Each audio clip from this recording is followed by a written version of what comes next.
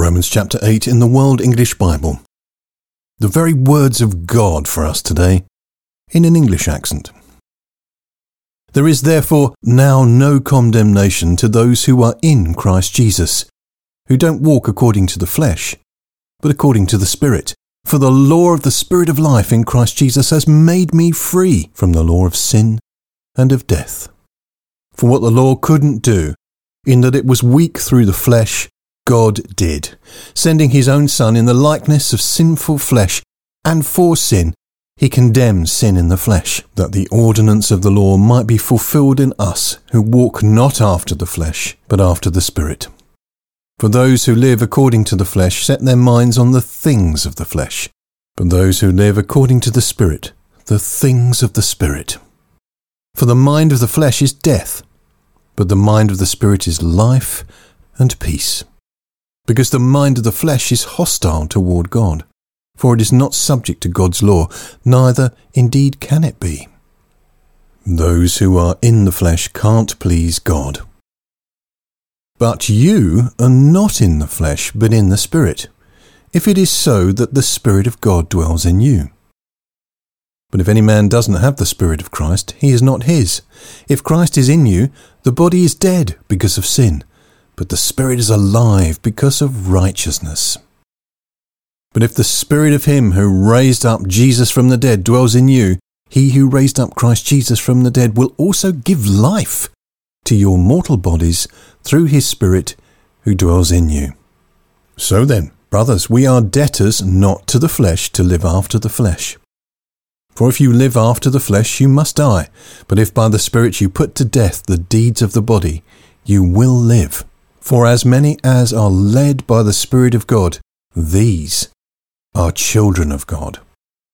For you didn't receive the spirit of bondage again to fear, but you received the Spirit of adoption, by whom we cry, Abba, Father. The Spirit himself testifies with our spirit that we are children of God. And if children, then heirs, heirs of God, and joint heirs with Christ, if indeed we suffer with him, that we may also be glorified with him. For I consider the sufferings of this present time are not worthy to be compared with the glory which will be revealed toward us.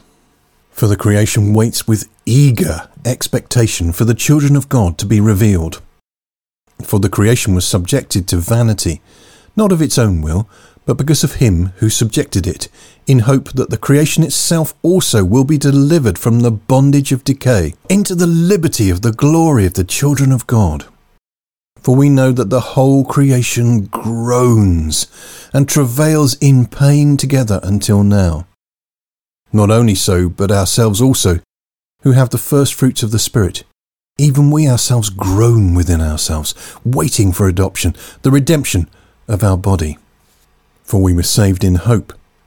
But hope that is seen is not hope. For who hopes for that which he sees? But if we hope for that which we don't see, we wait for it with patience. In the same way the Spirit also helps our weaknesses. For we don't know how to pray as we ought.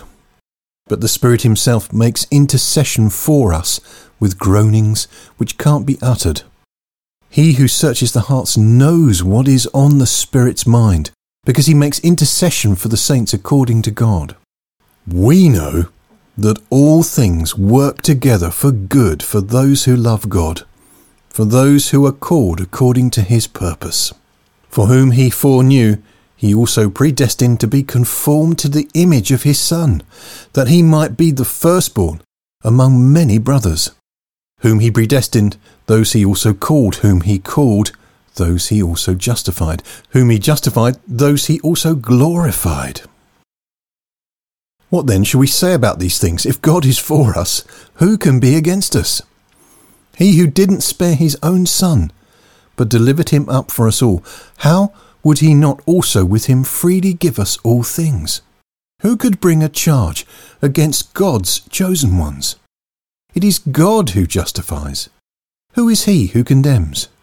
It is Christ who died, yes, rather, who was raised from the dead, who is at the right hand of God, who also makes intercession for us. Who shall separate us from the love of Christ? Could oppression or anguish or persecution, or famine, or nakedness, or peril, or sword? Even as it is written, for your sake we are killed all day long. We are accounted as sheep for the slaughter. No, in all these things we are more than conquerors through him who loved us.